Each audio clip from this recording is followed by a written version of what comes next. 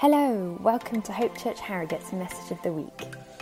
If you'd like to connect with us, please head over to hopeharrogate.co.uk/connect. We'd love to hear from you. Wonderful. Well, good morning. My name's Adam, one of the leaders here at Hope. I have the privilege of sharing this morning. We're in our series, which is called Look Again at Jesus. Really based in this idea. Lots of people have lots of ideas about God, but when we look again at Jesus, what do we see? That's the premise of the series. It's based on the Bible, but it's based on this book about the Bible that's written and fully recommend. It's called Gentle and Lowly by a guy called Dane Ortland. So we've kind of borrowed from him to help us explain the Bible, to help us all grow in understanding Jesus. Full recommendation. And a few weeks ago, I stood here and I started the series by saying we were going to look at the only time that Jesus talks about his heart in the Bible. Do you remember that? And we saw he said, I am gentle and humble in heart. That was week 1. Since then, we've seen that God says he doesn't cast out. So I will not cast you out. We've seen that he's gentle and we've seen that he's merciful. And it's been brilliant. I've loved it. I enjoyed watching Rachel back because we were away from a fortnight ago when she spoke on the gentleness of God. If you've not seen it, fully recommend it. But there is a small danger in that if you hear those 4 weeks, the picture that they could create in your head of God is essentially a big cuddly teddy bear who's just lovely all the time. Because that's what we think of when we hear about gentleness and humility, and someone who will never cast you out. There's a famous piece of art. I don't know if you recognize this. We have the picture of the Sacred Heart up, Susio. I mean, this is a very common Catholic picture. You may well have seen it. If you've ever been on holiday to a hot Catholic country and you've been in one of those big ornate churches, you will have seen this picture somewhere in there. And if you can speak French, it sounds even better in French, but in English it's the Sacred Heart. And it's trying to depict the heart of God in art form.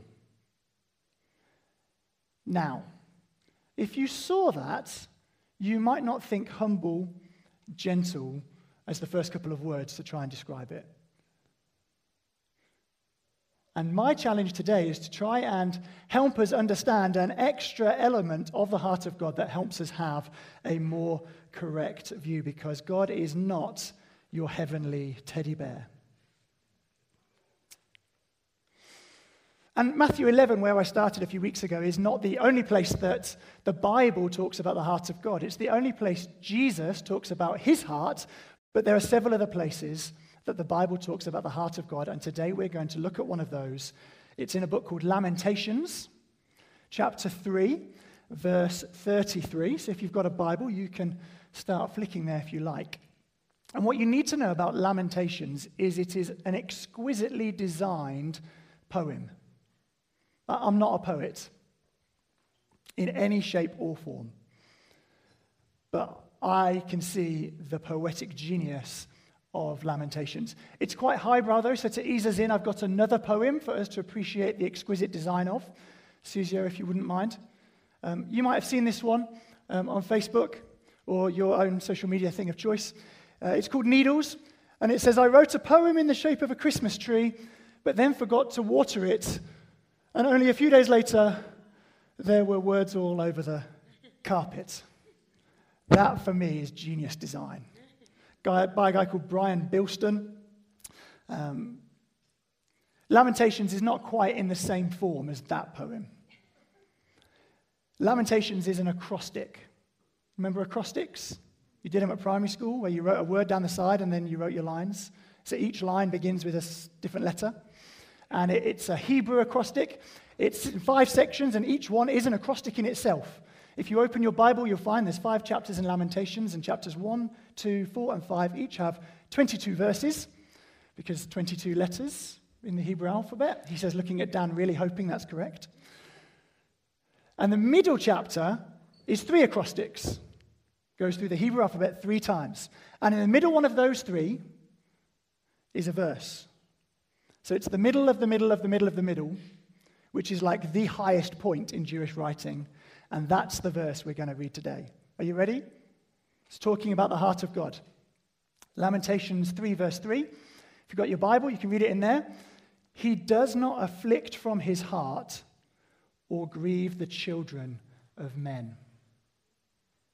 If you're reading in the NIV, it says he does not willingly afflict, but the Hebrew is from his heart. Should we say this together? For he does not afflict from his heart or grieve the children of men. Let me give you some context for why this is being written. Lamentations is a lament, if you hadn't made that connection already. It's written by someone, we think probably Jeremiah, who also has another book next to Lamentations in the Bible. And he is lamenting the fall of Jerusalem. So 6th century BC, 2,700-ish years ago, the city of Jerusalem and the people of God were conquered. An enormous army, far bigger than them, from a much bigger country, led by an evil and slightly deranged leader, march in and utterly destroy Jerusalem, capture a bunch of people, and take them back to Babylon. It was a horrific event. Painful, heartbreaking. And it's quite shocking to us to consider that that might happen. But as you read the story, and I said this when we looked at Isaiah before Christmas, actually, as you read through the story of the Old Testament that leads up to that moment, it isn't the ferocity of the attack that takes you by surprise. It's the utter, relentless patience of God. Because for decades and decades and decades, he's been saying, if you keep doing the things you're doing, disaster will come. Parents in the room feel like they've said that to people before. If you keep doing the thing you're doing, disaster will come. If you keep doing the horrible things that you are doing, disaster will come. And he sends them warnings, he sends them prophets that they murder. He blesses them, which they reject. They see miracles, which they turn a blind eye to, and repeatedly they run away to every other god that they could do and reject the God of Israel, the living God. And time after time, God says, if you keep doing what you're doing, disaster will come. If you keep doing what you're doing, disaster will come. You should stop it. You should turn. Come back to me. I'm good. I'm kind. You've seen this. If you keep doing what you're doing, disaster will come. Friends, guess what? They kept doing what they were doing. Guess what? Disaster came. A great army came from another nation and obliterated them. What God said would happen, happens. He warns them, he corrects them, he patiently tries to pull them to himself, but they reject him, and what he says will happen, happens. And Scripture is very clear about two things, in this passage especially. Number one, Jerusalem was overthrown by a violent, brutal army from a much bigger nation as a consequence of the leader's pride and wickedness. And I will leave you to draw contemporary comparisons. Secondly, the Scriptures are clear about this. God sent them.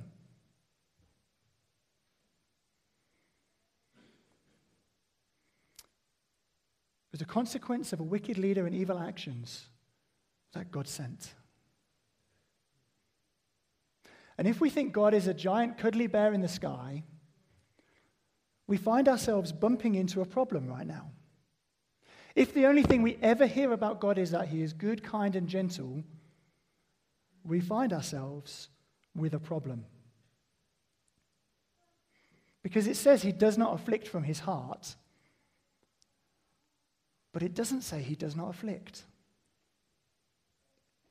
Aren't you glad you came this morning? Shall we look a little bit closer and see if we might wrestle some understanding from this situation? Would you like that? Good. Open your Bibles to Lamentations 3. We're going to read some more than just verse 33, because you can say whatever you like if you take a verse of the Bible. You need to look at what's around it to make sure it's correct. We're going to read a few verses from this chapter, and I'm going to attempt to draw out both Evidence for what I've just said and something to help us on our way through to understanding. So let's read the first 3 verses of the chapter together. It says, I am the man who has seen affliction by the rod of the Lord's wrath. So wrath is like a steady, settled state of anger. It's not a blazing temper. It's important we don't really understand that word. He has driven me away and made me walk in darkness rather than light. Indeed, he has turned his hand against me again and again all day long. This is how the lamenter feels, but is also an accurate representation of what has happened. Skip down a few verses. We'll read verse 13. He pierced my heart with arrows from his quiver. I became the laughingstock of all my people. They mock me in song all day long. He's filled me with bitter herbs and given me gall to drink. Verse 19, I remember my affliction and my wandering, the bitterness and the gall. I will remember them, and my soul is downcast within me. Yet this I call to mind, and therefore I have hope. Because of the Lord's great love, we are not consumed, for his compassions never fail. I tell you what, reading this stuff is really helpful in life because it doesn't always go well. And it's only when we read stuff like this where it's not going well and we see a mature response that we learn. They are new every morning. Great is your faithfulness. You can sing with me if you like that line, if you've been in church a while. They are new every morning. New every morning. Great is your faithfulness. I say to myself, the Lord is my portion, therefore I will wait for him. The Lord is good to those whose hope is in him, to the one who seeks him. It is good to wait quietly for the salvation of the Lord. It is good for a man, and probably a person here, to bear the yoke while he is young. Let them sit alone in silence, for the Lord has laid it on him. Let him bury his face in the dust. There may yet be hope. Let him offer his cheek to one who would strike him, and let him be filled with disgrace. For no one is cast off by the Lord forever. Though he brings grief, he will show compassion.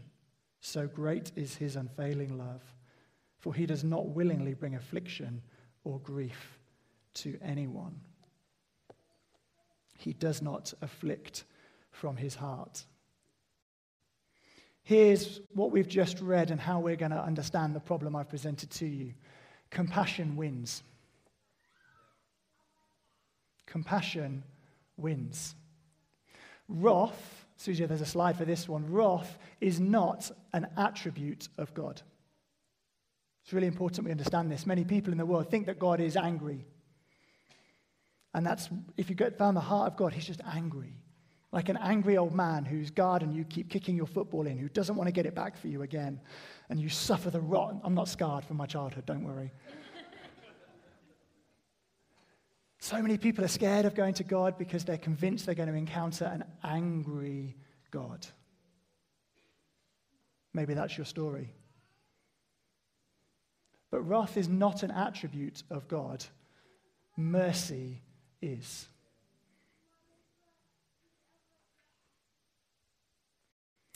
In eternity future, once Jesus has returned, evil is destroyed, death is no more, sickness does not occur, and heaven and the kingdom of God are established upon the earth, there will be no wrath in the heart of God. But right now there is. And let me tell you, it is good news. Let me tell you why it's good news. Because if there were not, it would mean he was indifferent to the wrongs of the world. It would mean that he was immune to the consequences of sin and suffering. But God is not indifferent to the wrongs of the world, and God is not immune to the consequences of sin and suffering. He is deeply grieved. And because he is all-powerful, and because he is merciful, he acts to say no to things that are wrong. Aren't you glad that God might say no to things that are wrong? Think about it for a moment. Would you rather have a God who says, no, that is wrong, or I don't care.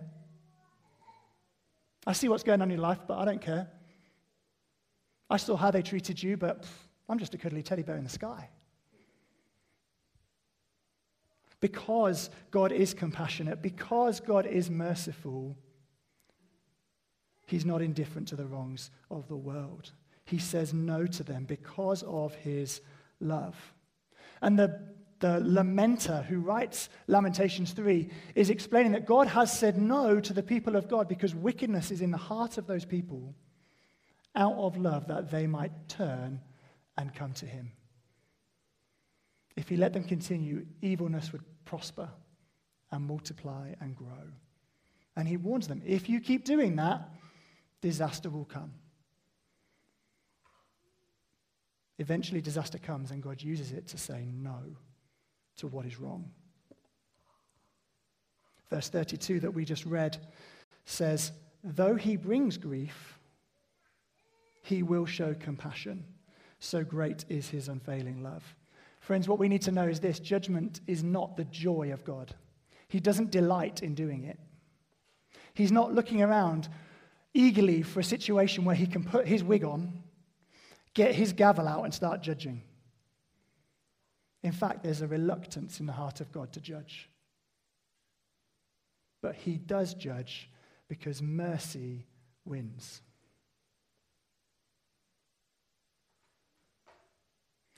Who was here 2 weeks ago when Rachel spoke? Gentleness of God. Remember her story about her year of disobedience? I've watched on YouTube. You too can watch on YouTube if you like, if you weren't here. And she tells you this story. I've checked. I can retell her story, by the way. Don't often tell other people's stories. About her year of disobedience. She said she kind of, in her university life, went, do you know what? I'm going to sack off being good, and I'm going to not hand things in on time and not really try hard. Do you remember the story, those of you who are here? And the consequence was that she got told not to come back to university the next year. That's the consequence of the story. And she told the story about how then she went away and considered herself, and she came back to the university and said, I really want to come back. And they said, you need a sponsor from the academic staff to say, yes, you can come back. And she went, in spite of fear and trepidation, and asked one of the professors that she'd known, and she encountered life-changing gentleness. He welcomed her back in, and she's now like the cleverest person I know. Here's what we need to realize about the story that Rachel didn't pull out because it wasn't her point, but I need to pull out for us to understand. The whole of the way through her year of disobedience, do you know what that professor that eventually was her sponsor did? He warned her. Hey, Rachel, come on. You've got to sort yourself out. You've got to try harder. You've got to hand your stuff in on time. He coached her. He corrected her. And do you know what she did? La, la, la, la, la, la, la, la. She didn't listen. I checked the details with her. I'm not making this up. He did. He warned her. And at the end of the year, when she failed her exams, he was part of the organization that said to her, no, you can't come back. We've got to realize this. What was the consequence of no, you can't come back? She stepped back and she went, what is in me that I don't want in me? Why have I done this? And am I okay with that? And she concluded, no, I'm not okay with it. And she went back to the university. She said, I am sorry, I want to come back and study. Please may I study? And she encountered incredible gentleness from the very person that she'd rejected all the way through the year and had personally failed. That was the one who showed her gentleness. I'll tell you what, her story is the best analogy I could find, which is why I'm using it again for the point I'm making, which is that wrath is not an attribute of God, mercy is. But that doesn't mean that sometimes he doesn't say no and it hurts. Hebrews 12 says this. There's not a slide for it, sorry. Hebrews 12 verse 7, endure hardship as discipline. God is treating you as his children. For what children are not disciplined by their father? If you're not disciplined, and everyone undergoes discipline, then you are not legitimate. You're not true sons and daughters at all. We've all had human fathers who disciplined us, and we respected them for it. How much more should we submit to the Father of spirits and live? They disciplined us for a little while as they thought best, but God disciplines us for our good, in order that we may share in his holiness. No discipline seems pleasant at the time, but painful. Later on, however, it produces a harvest of righteousness and peace for those who have been trained by it. It's the point I'm trying to make. I hope I'm doing a good job. If what you're hearing today is that the suffering in your life is your own fault because you did bad stuff and God is now punishing you, that's not what I'm saying. If that's what you're hearing, I'm doing a bad job. What I'm saying is that in the heart of God, you will always encounter mercy. But sometimes that mercy means he says no and it hurts. And we see this in the life of Jesus, because this series is called Look Again at Jesus. And some people, they create this difference between God and Jesus. I mean, there's a guy called Marcion who got declared a heretic. He thought there was one God in the Old Testament and then Jesus was a new God. And all the leaders in the church went, "Nah, mate, you got that wrong. Get out." He edited the Bible to suit his own purposes as well, but that's a whole other conversation. Should talk to your relevant RS teacher about that.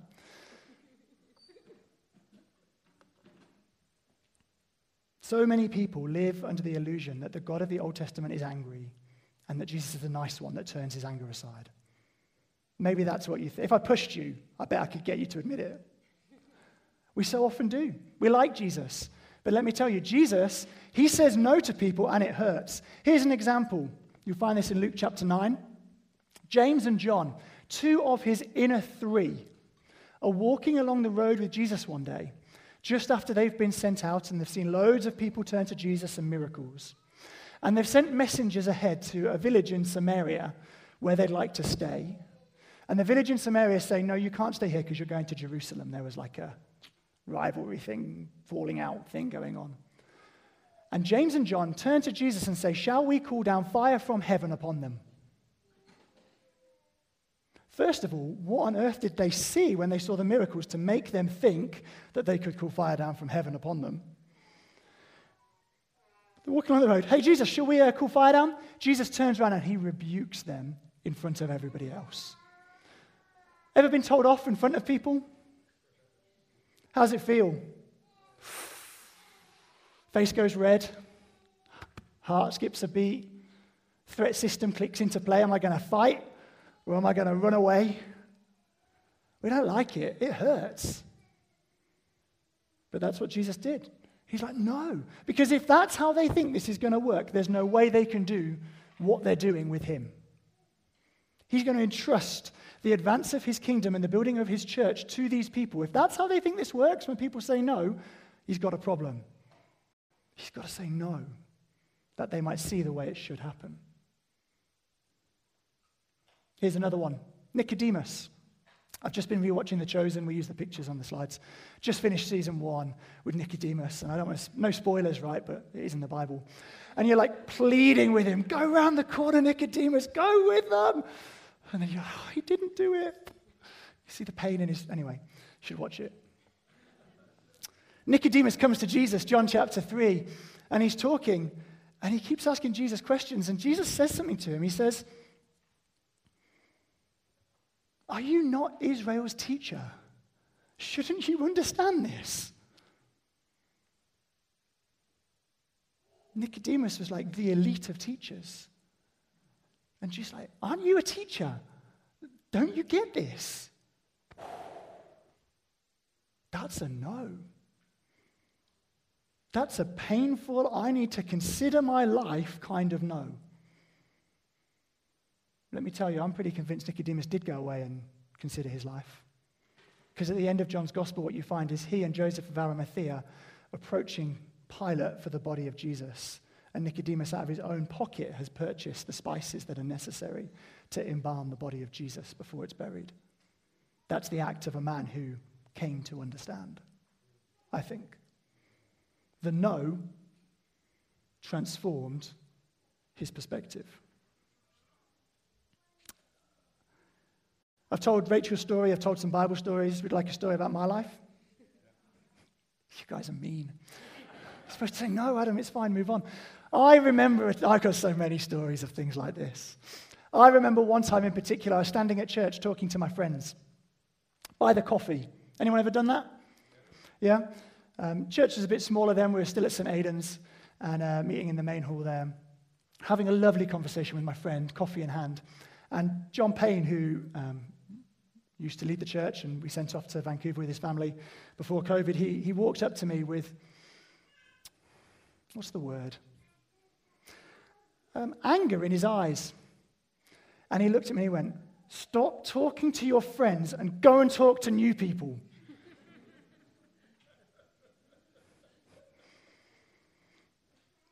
My face went red.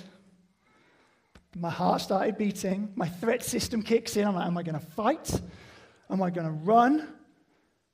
Or do I need to stop and look at myself and go, there are loads of new people in this room. I can talk to my friend anytime I like, but this might be the only moment they get shown the kind of love that I want them to experience. No. But it changed something in me. Got to look out for the new person first. It's deep in the DNA of this church. I know I'm not the only person that John did that to.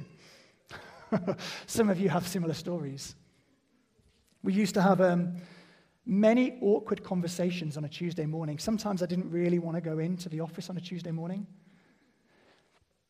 Because when you work with people, right, you have disagreements from time to time. That's just human nature. And sometimes you'd go in and you'd have to say, "So, are we okay? Because you were a bit off on Sunday."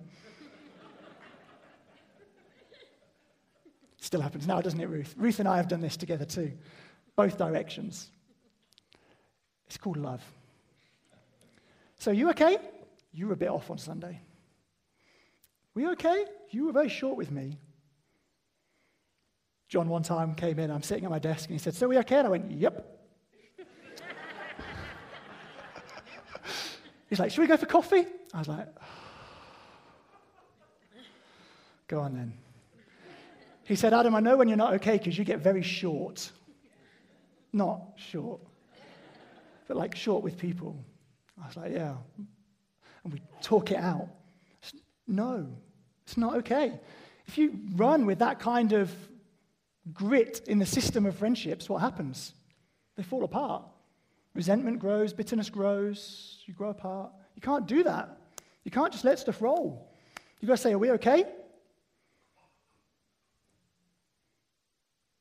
Depending on the relationship, sometimes you need to say no. I've told you the story, if you've been here a while, of my friend Sam, who took me out for a beer once, coffee, beer, some kind of drink when you know you're in trouble. And I ordered a pint, and then he ordered a half pint, and that was the moment I knew he was about to correct me. He said, "Adam, I've been watching you do this, and this that's really unhealthy. You need to stop." Finished his half pint and walked off. Left me in the beer garden with my full pint.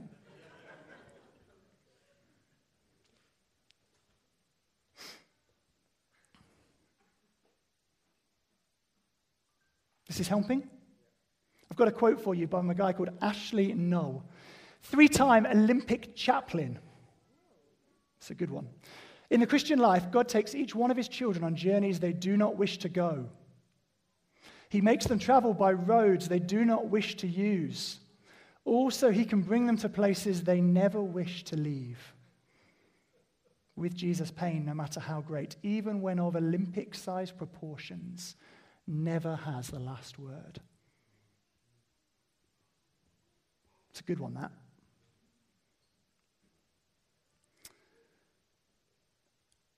The book of Job, if you don't know the story, he suffers a lot. Is that a good description? Thanks. Job 23:10, he says this, "When he has tested me, God has tested me, I shall come forth as gold." It's not a pass-fail test, but it's a refining test. The word means two things. I shall come forth as gold. So many times in my life I've held on to that verse. Right? It is not easy right now, but there's a testing of what's inside of me, and the result will be gold, even though it isn't pleasant now. No discipline is pleasant at the time. So I want to be clear at this moment.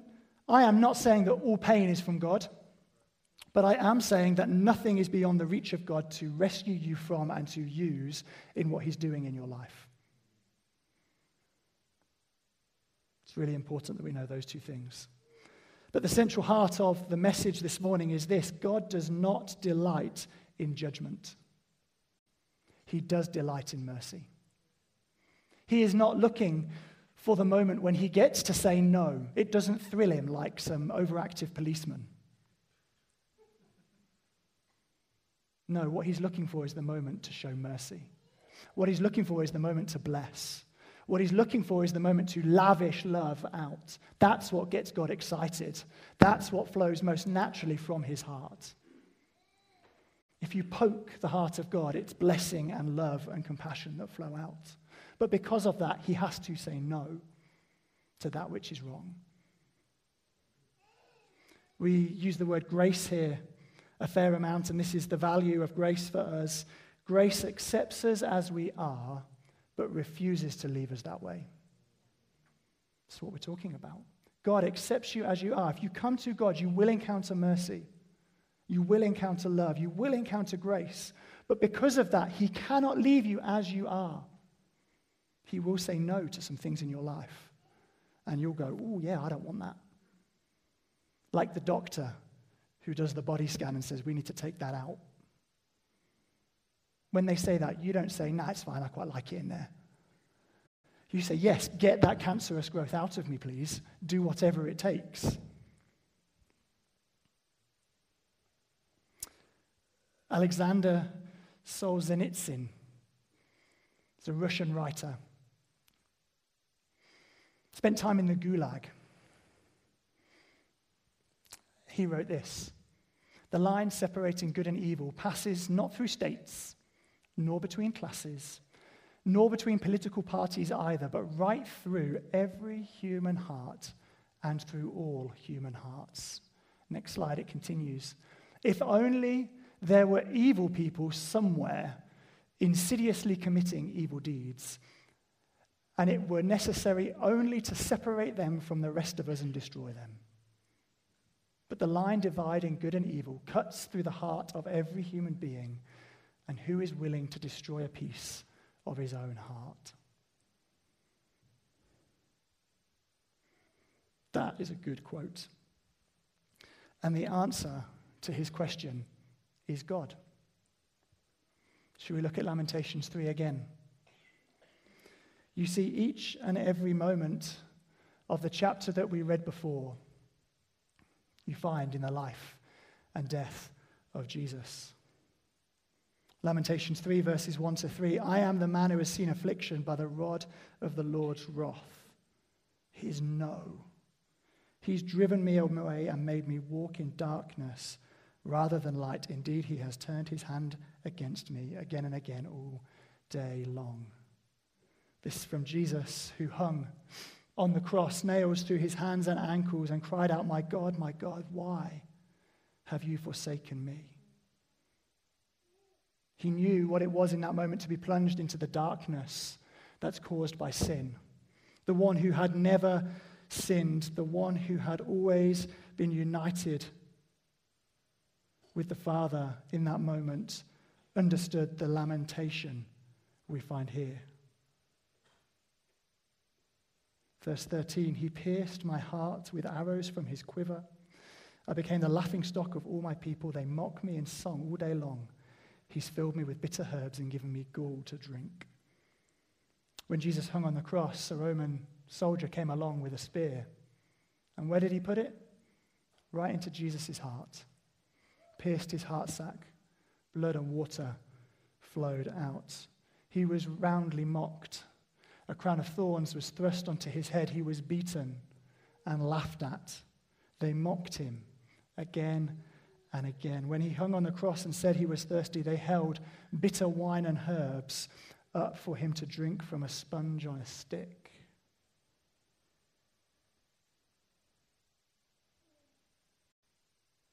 I remember my affliction, verse 19, and my wandering. The bitterness and the gall, I well remember them. My soul is downcast within me. Yet this I call to mind, and therefore I have hope. Because of the Lord's great love, we are not consumed, for his compassions never fail. Whilst hanging on the cross, Jesus cried out, Father, Forgive them. They don't know what they're doing. They are new every morning. On the third day, when his followers went to the tomb to finish the embalming process that was truncated by the beginning of the Sabbath, they arrived and found the stone rolled away. They found the grave was empty because even the morning after the cross, the compassion of God was new. The Lord is good to those whose hope is in him, to the one who seeks him. No one is cast off by the Lord forever, verse 31. Though he brings grief, he will show compassion, so great is his unfailing love. For he does not afflict from his heart. My friends, the crucifixion of Jesus broke the power of evil, sin, sickness, and death. There is nothing that God would say no to whose power is not already broken, and that he has not done everything necessary in order to remove from our lives and from the world. Can we have the picture of the heart back up, Susie? Thank you. I said at the beginning, we mustn't think that God is a cuddly teddy bear. But this is the artwork that's been produced through the ages by people who have meditated on what is God's heart like. And you see the cross at the very top, the act that shows us the heart of God. You see the fire coming off the top of the heart because God is a consuming fire and purifies all things that come close to him. Friends, evil cannot stand in his presence. Just like darkness flees as light comes because they cannot coexist, so when you come into the presence of God, wickedness falls. That's why Isaiah cries out, "Woe to me, I'm a man of unclean lips, and my eyes have seen the King." You see the crown of thorns wrapped around that heart, puncturing it, and you see, if you squint or come closer, the wound in the side where the spear went in. Alexander Solzhenitsyn, something or other, Russian name, he says, who would destroy a part of their heart to remove evil? My friends, the answer is God. And whilst the theologian in me wants to make all kinds of accommodation right now and nuance, that's close enough. Jesus suffered and died. God himself suffered and died to remove the power of evil and death from your life. There is no suffering that God is not in control of. And there is nothing in your life that God cannot reach into and change. It does not delight him to judge or say no. What delights him is the mercy that rushes in afterwards because his compassions are new every morning. But we must understand this. God hates evil and it will not stand. Sometimes that's rather painful. But it is good news for each and every one of us. We're going to worship again to finish. Can I invite you, if you're able, to stand and we'll pray? Just want to pray very simply, friends. I realize that's something of a different message.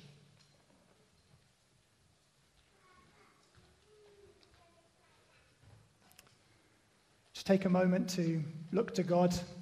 If you find closing your eyes stops you getting distracted, then feel free, looking up, looking down, hands out, whatever. Just want to pray for us as we finish.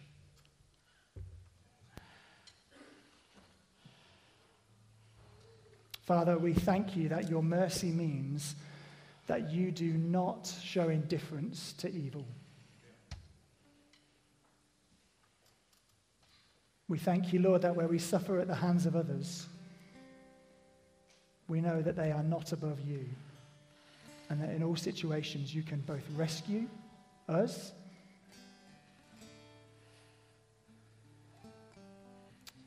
and work in us to make us more like your Son, Jesus.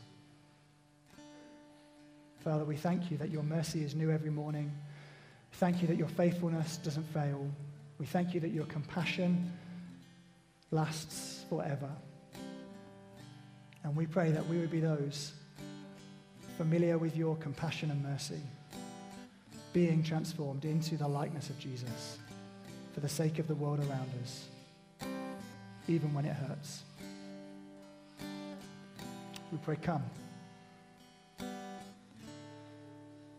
Come to the midst of the situations we face this morning. Would your mercy flow like a river? Would the finger of your Spirit touch the things in our lives that you're dealing with, the things that might need removing? And would we see again your holiness and power, your love and compassion this morning? Amen.